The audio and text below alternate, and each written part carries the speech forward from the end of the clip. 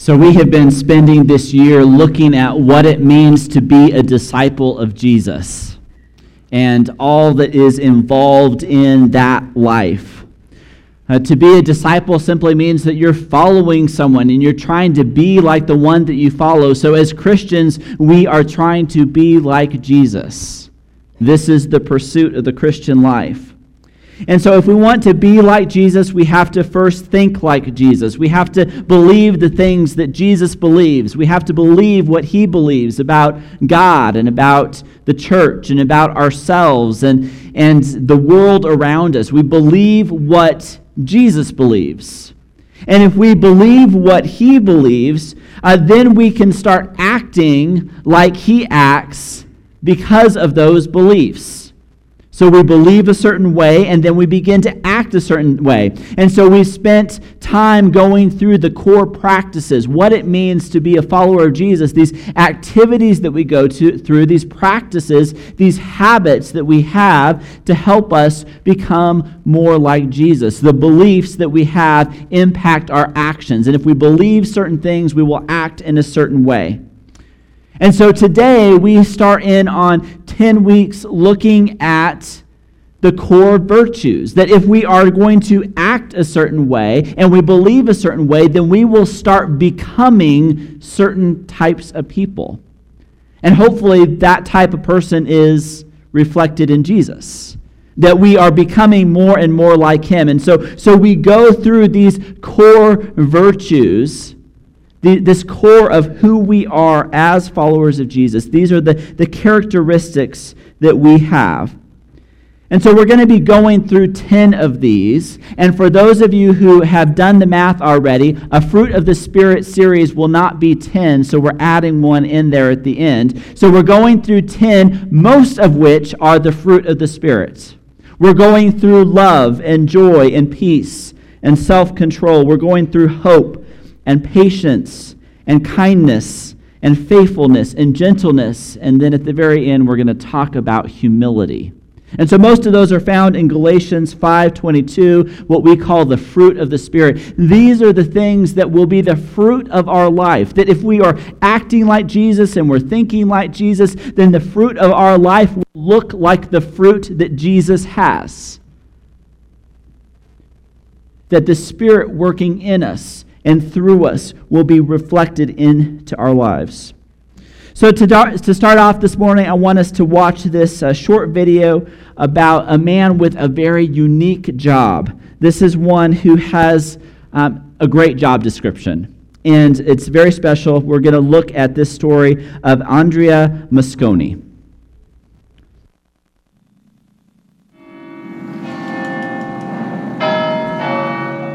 Cremona, Italy has always produced sound.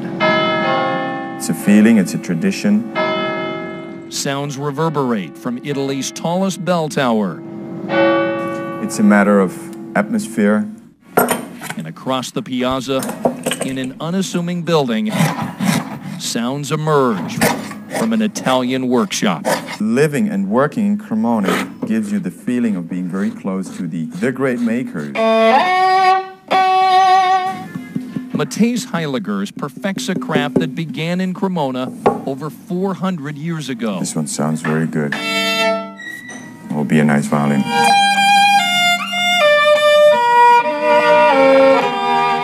This Italian city is the birthplace of the violin. The violin is a sound machine. Sounds from a room filled with violin history. This is a 1715 Stradivari, an Amati created in 1566, a Guarneri made in 1734, legendary stringed instruments, each worth millions. These instruments are the very best in the world. All designed in Cremona. It is like an injured body that has to be taken care of. Andrea Mosconi is the caretaker. It is my responsibility that these instruments are all in perfect condition. Therefore, I play them each day between 6 and 7 minutes. Now you can imagine what it means putting the bow on the strings. It starts ringing and singing, and the whole room will be completely filled. The Stradivari is so special, experts say it sounds better today than it would have when it was created. Stradivari himself never lived long enough to hear what his violin was capable of playing.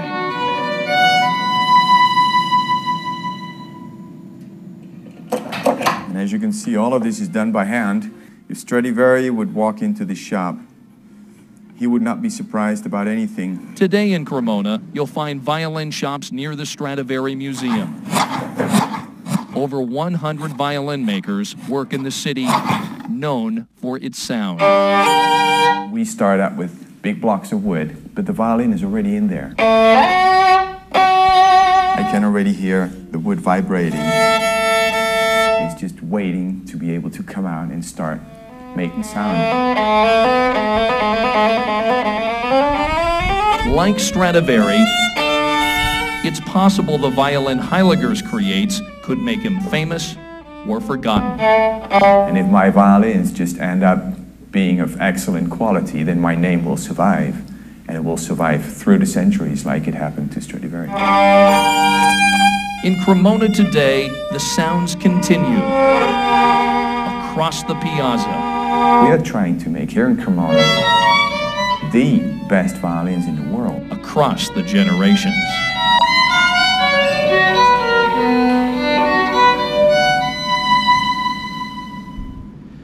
So here's a man who has a job description of 2 words: play music. He goes into this museum and he opens the case of these incredible instruments that have to be played every day for them to maintain their quality.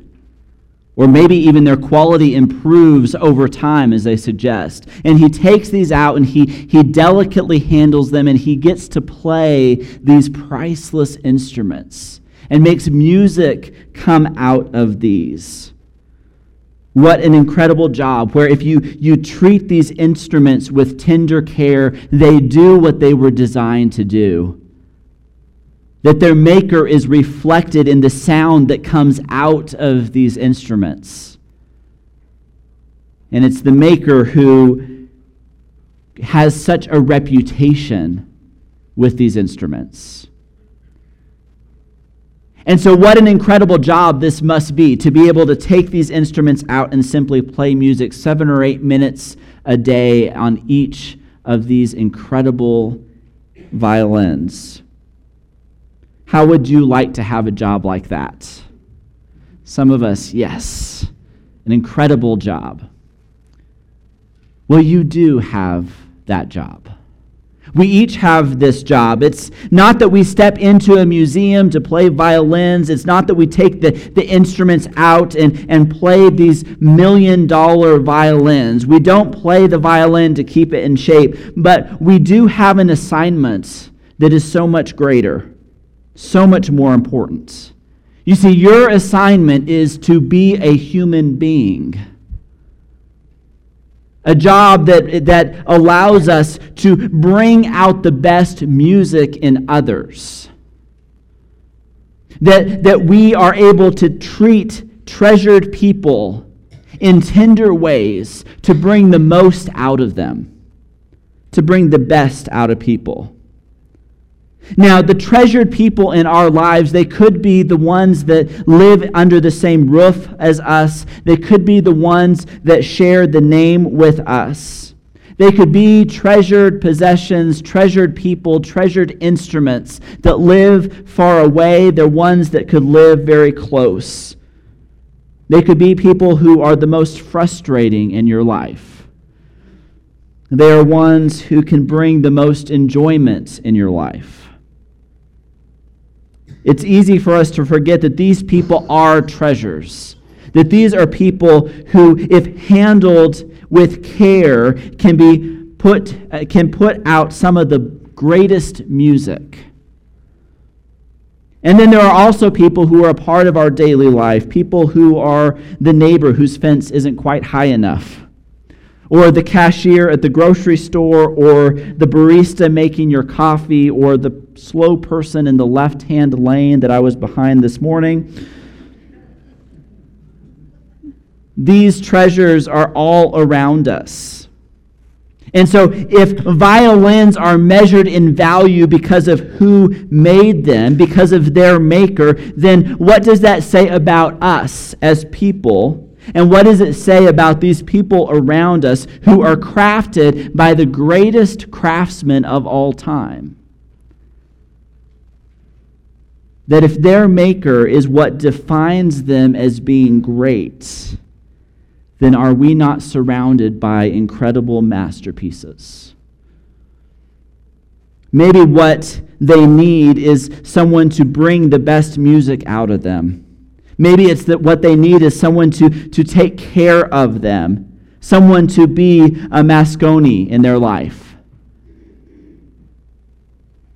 And so we ask, God, what can I do to bring the best out of every person that I interact with?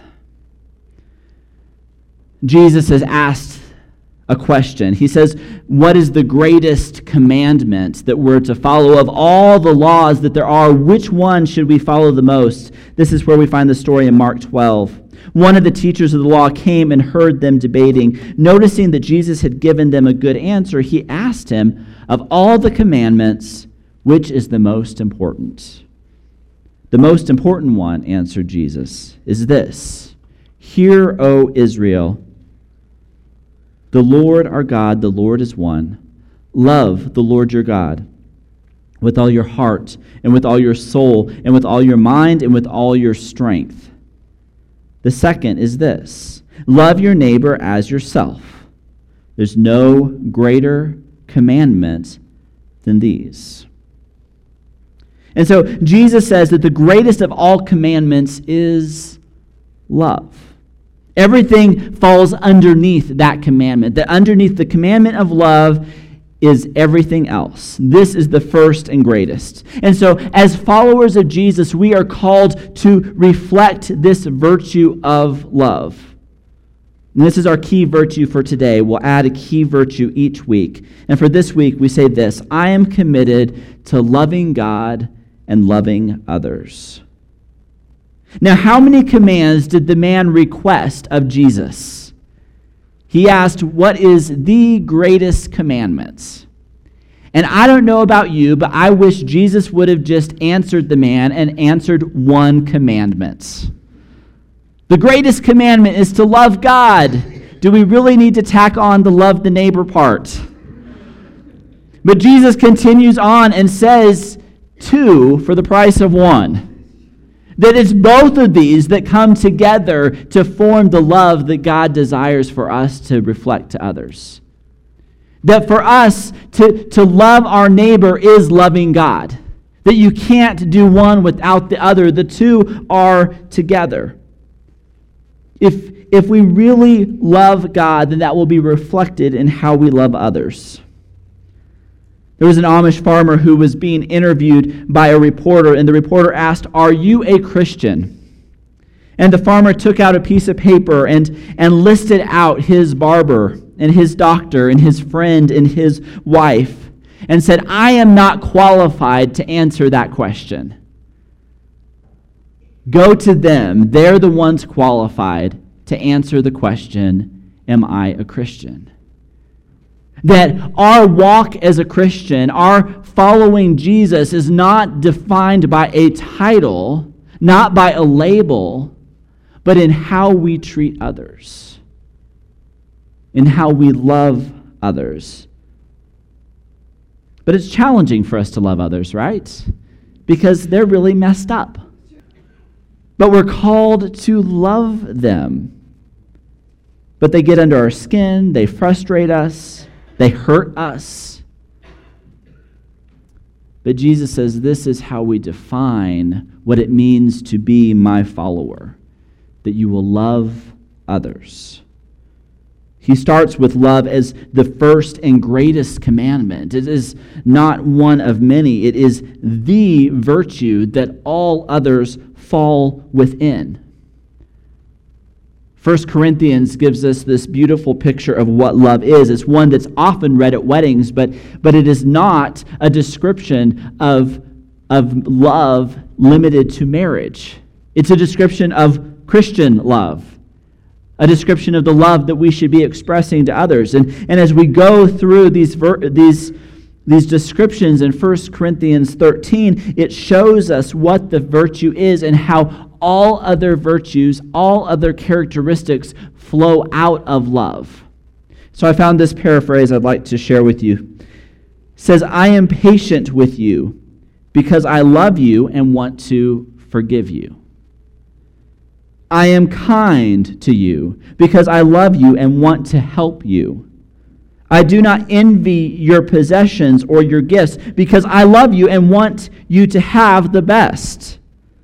I do not boast about my attainments because I love you and want to hear about yours. I'm not proud because I love you and want to esteem you before myself. I'm not rude because I love you and care about your feelings. I'm not self-seeking because I love you and want to meet your needs. I'm not easily angered by you because I love you and want to overlook your offenses. And so we see in here this common theme of love being the source of all other virtues. That as we look at the descriptions of love, our patience, our kindness, all of these things come from a place of love. Love binds together all of these virtues. But how do we do this? How do we love others this way? It sounds great in reading through a passage like this to hear these incredible descriptions of love, but we all know that we have fallen so short of that with the people in our lives. Even those closest to us, those most treasured ones in our lives, we fall short of this kind of love. Let's look at 1 John chapter 4. This becomes our key verse for today as we look at this virtue of love. It says, this is love, not that we loved God, but that he loved us and sent his Son as an atoning sacrifice for our sins. Dear friends, since God so loved us, we also ought to love one another. No one has ever seen God. But if we love one another, God lives in us, and his love is made complete in us. Okay, so what's going on here? We don't love other people because they're lovable.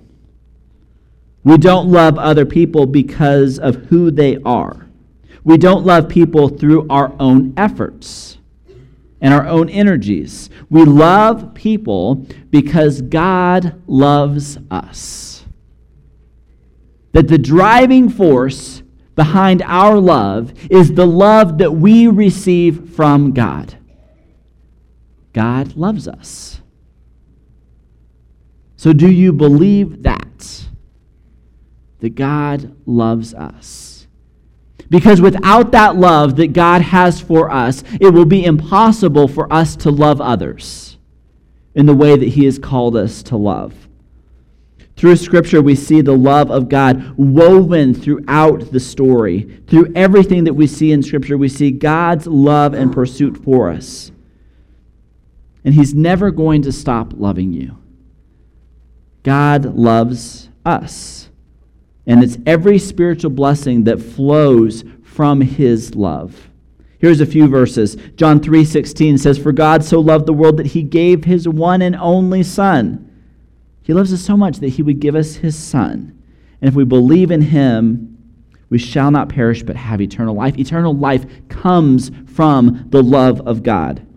But God demonstrates his love for us in this. While we are still sinners, Christ died for us. In our sin, God demonstrates his love for us, and he forgives us. But when the kindness and love of God our Savior appeared, he saved us, not because of righteous things we had done, but because of his mercy. God shows us his love through his mercy. Ephesians, but because of his great love for us, God, who is rich in mercy, made us alive with Christ, even when we were dead in transgressions. It is by grace you have been saved. His love is life-giving. It gives us a new life. Romans 8, for I am convinced that neither death nor life, neither angels nor demons, neither the present nor the future, nor any powers, neither height nor depth, nor anything else in all creation will be able to separate us from the love of God that is in Christ Jesus our Lord. That God loves us, and there's nothing that can take that away. That he loves us. We have to embrace that and know that and feel that for us to be able to love others. The love of God is a sacrificial love, where he sends his Son for us. Now, we tend to equate love, especially in this culture, we tend to equate love in some sort of romantic way. We tend to think of love as something that is emotional. But God equates love with action. It does something. It's not just a feeling. Now, feelings are often the consequences of love, but not necessarily. Love is something that is extended regardless of how we feel, regardless of the emotions that we have. Here's a helpful definition of this kind of love. It says it's a decision to do what is in the best interest of the other person. That to love another person the way God loves is to do something that is in the best interest of that person. And so it's not a romantic thing. It's not a transactional thing. It's not something that you do for someone because they do for you. Is what is in that person's best interest. And so to love someone may be showing someone compassion because that's what they need. It may be disciplining them because they need tough love. It's what is in their best interest. That becomes the definition of love. Let's look back at 1 John and read through this again. So if God loves us, and that's how we're able to love others, let's read it one more time. This is love, not that we loved God, but that he loved us and sent his Son as an atoning sacrifice for our sins. Dear friends, since God so loved us, we also ought to love one another. No one has ever seen God, but if we love one another, God lives in us, and his love is made complete in us. So not only are we able to love others because God loves us, but we're able to love others because God is in us. That it is him in us that empowers us to be able to love the way he loves. Because to love the way God loves is not a natural human phenomenon. We are selfish.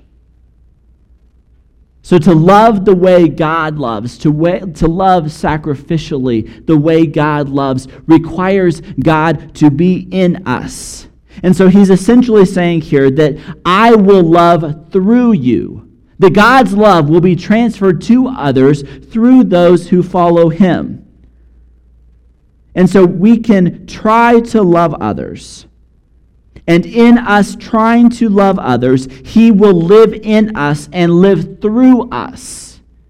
And his love will be made complete because of that process. That his love is not complete until it goes through us and to others. That his love for us is not limited for us ourselves. It is not restricted to us. It is not for my own benefit. God loves me for the benefit of others.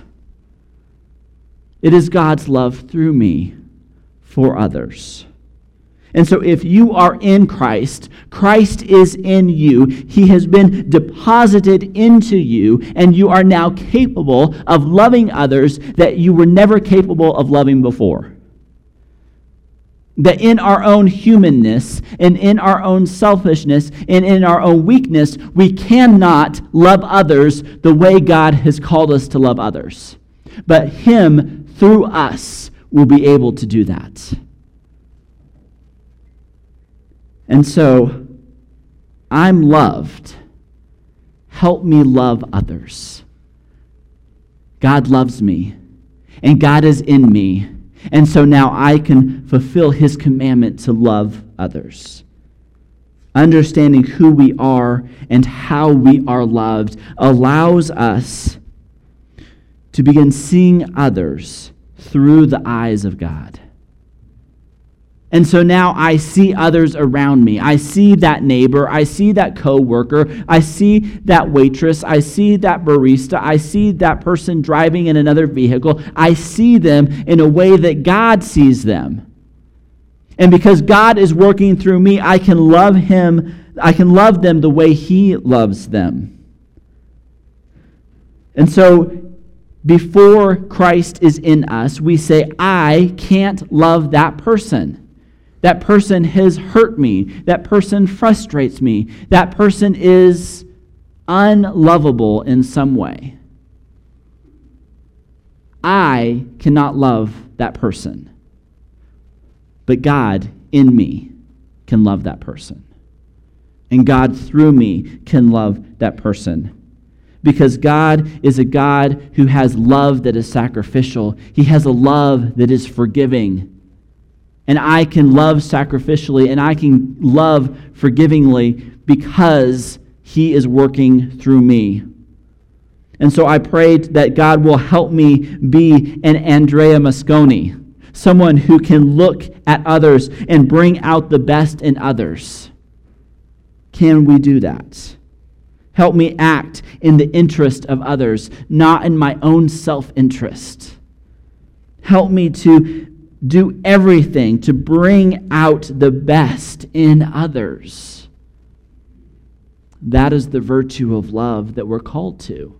We're called to a whole new way of thinking, a whole new way of being as followers of Jesus. Paul tells us in 2 Corinthians, therefore, if anyone is in Christ, the new creation has come, the old has gone, the new is here. We are in a new existence, a new way of thinking, a new way of acting, a new way of being because of Christ in us. And so God who lives inside of us will motivate us, will strengthen us, will give us the desire and the ability to love the way that we have been loved. And that defines who we are as a community. We will be known by our love. I have an old violin here. I don't know the story of this violin. It was given to my mom, and my mom gave it to me. And since then, it's been in and out of boxes, moved from apartment to apartment, hung on walls, and stuck in places where violins should not be. It's cracked. It's missing a few minor parts. For those of you who are not professional musicians, a violin requires strings. It's missing a lot. It is beaten down. It is broken. And the best thing that it does is hang on a wall. It will not play beautiful music. It needs some love. It needs some care. It needs someone seeing its potential and being able to pull the potential out of it. And so many of us are like this violin, and so many of the people around us are like this violin. We're broken and we're beat down, and we need encouragement. We need love. We need someone who will see the potential in us and call that potential out. That will take us out from the case and play and take care of us in tender ways. That's what we're called to do for one another. That we love one another. We serve one another. And we act in the best interest of one another. Not for what I'm going to get out of it. Not for what's convenient. Not for what's best for me. But what's in the interest of the other person. And so instead of seeing others as objects that can be used or seeing others as ones that can be manipulated, we see them as God's craftsmanship. We see them as ones that were made by God. And so we walk into the museum, we take the violin out of the case, we nurture it, we love it, we help it become what it was designed to be. This was not designed to be in a box, it was not designed to hang on a wall, it was designed to make music. And so will we help one another make music? Will we think of people as ones who need to be nurtured, who need to be loved? We need to be thinking about people differently.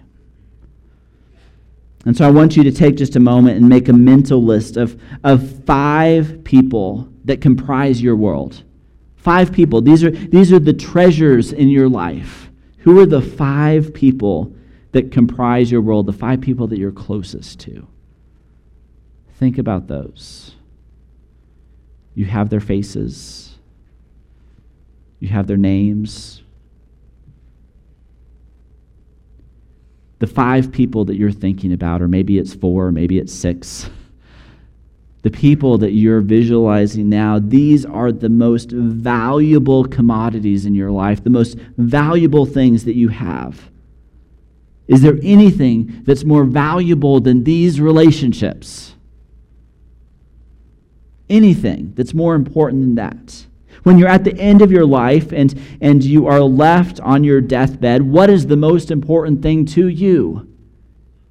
What is the thing that you want the most? Is it to be close to that car? Or close to that job? Or have that bank statement in your hand? Those are not the things that you want in your final moments. You want the people that are closest to you around you. And so if those relationships are what matters the most at the end of life, shouldn't those be the things that are most important to us now? That these are the people in our lives, these are the treasures that have been given to us to pour into, to love the way God loves, in a sacrificial way. These are people who are created by God. They are finely tuned instruments. Or maybe they're not so finely tuned. And what they need is someone to show them some love, someone to give them some attention. They need a Moscone to come in and take care of them, someone to give them the love and care that will help them become the best that they can be. And so we begin to see people in our world differently. That if you believe the things that Jesus believes, and if you act the way Jesus acts, then you are going to love in a way that God loves, because He is in us and working through us. Now, we all fall so short of this. In our own brokenness, in our own weakness, in our own disappointments, in our own hurt, we fall short of the love that God calls us to give. And we repent of that. And we move forward and we try harder. We seek out that forgiveness. And we continue to try to live for the best interest of others as we love God and as we love others. Let's stand together. We're going to spend some time in prayer, an opportunity for us to encourage one another, an opportunity for us to love one another. And so this is a time that you're free to move around. Please move around. Move around to one of the shepherds down front or in the back, or maybe they're still standing in their row and you can go grab them out of their row. You can go find a small group. You can go find a friend. You can go find a family. Gather people up and pray for one another, because this is one of the greatest ways that we can show our love for one another. It's in the best interest of someone else to pray over them. It's not a selfish thing that we do. It's in the best interest of another. And so one of the most loving things that we can do is to go to someone and say, how can I pray for you? And so that's what this time is for. It's for us to pray for one another.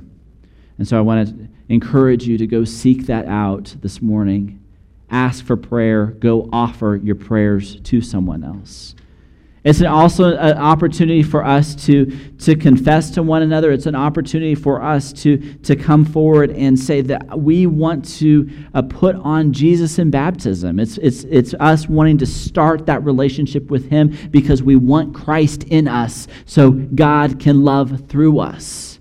And so this is an opportunity for us to do that as well. Let's pray together. God, we thank you for Jesus and his love for us. We thank you for loving us so much. And God, I pray that we will be a reflection of that love, that you will love through us, that you will love this world through us. God, help us to be open to that. Help us to be willing vessels for your love. Help us to see others the way you see them. It's in Jesus' name we pray. Amen.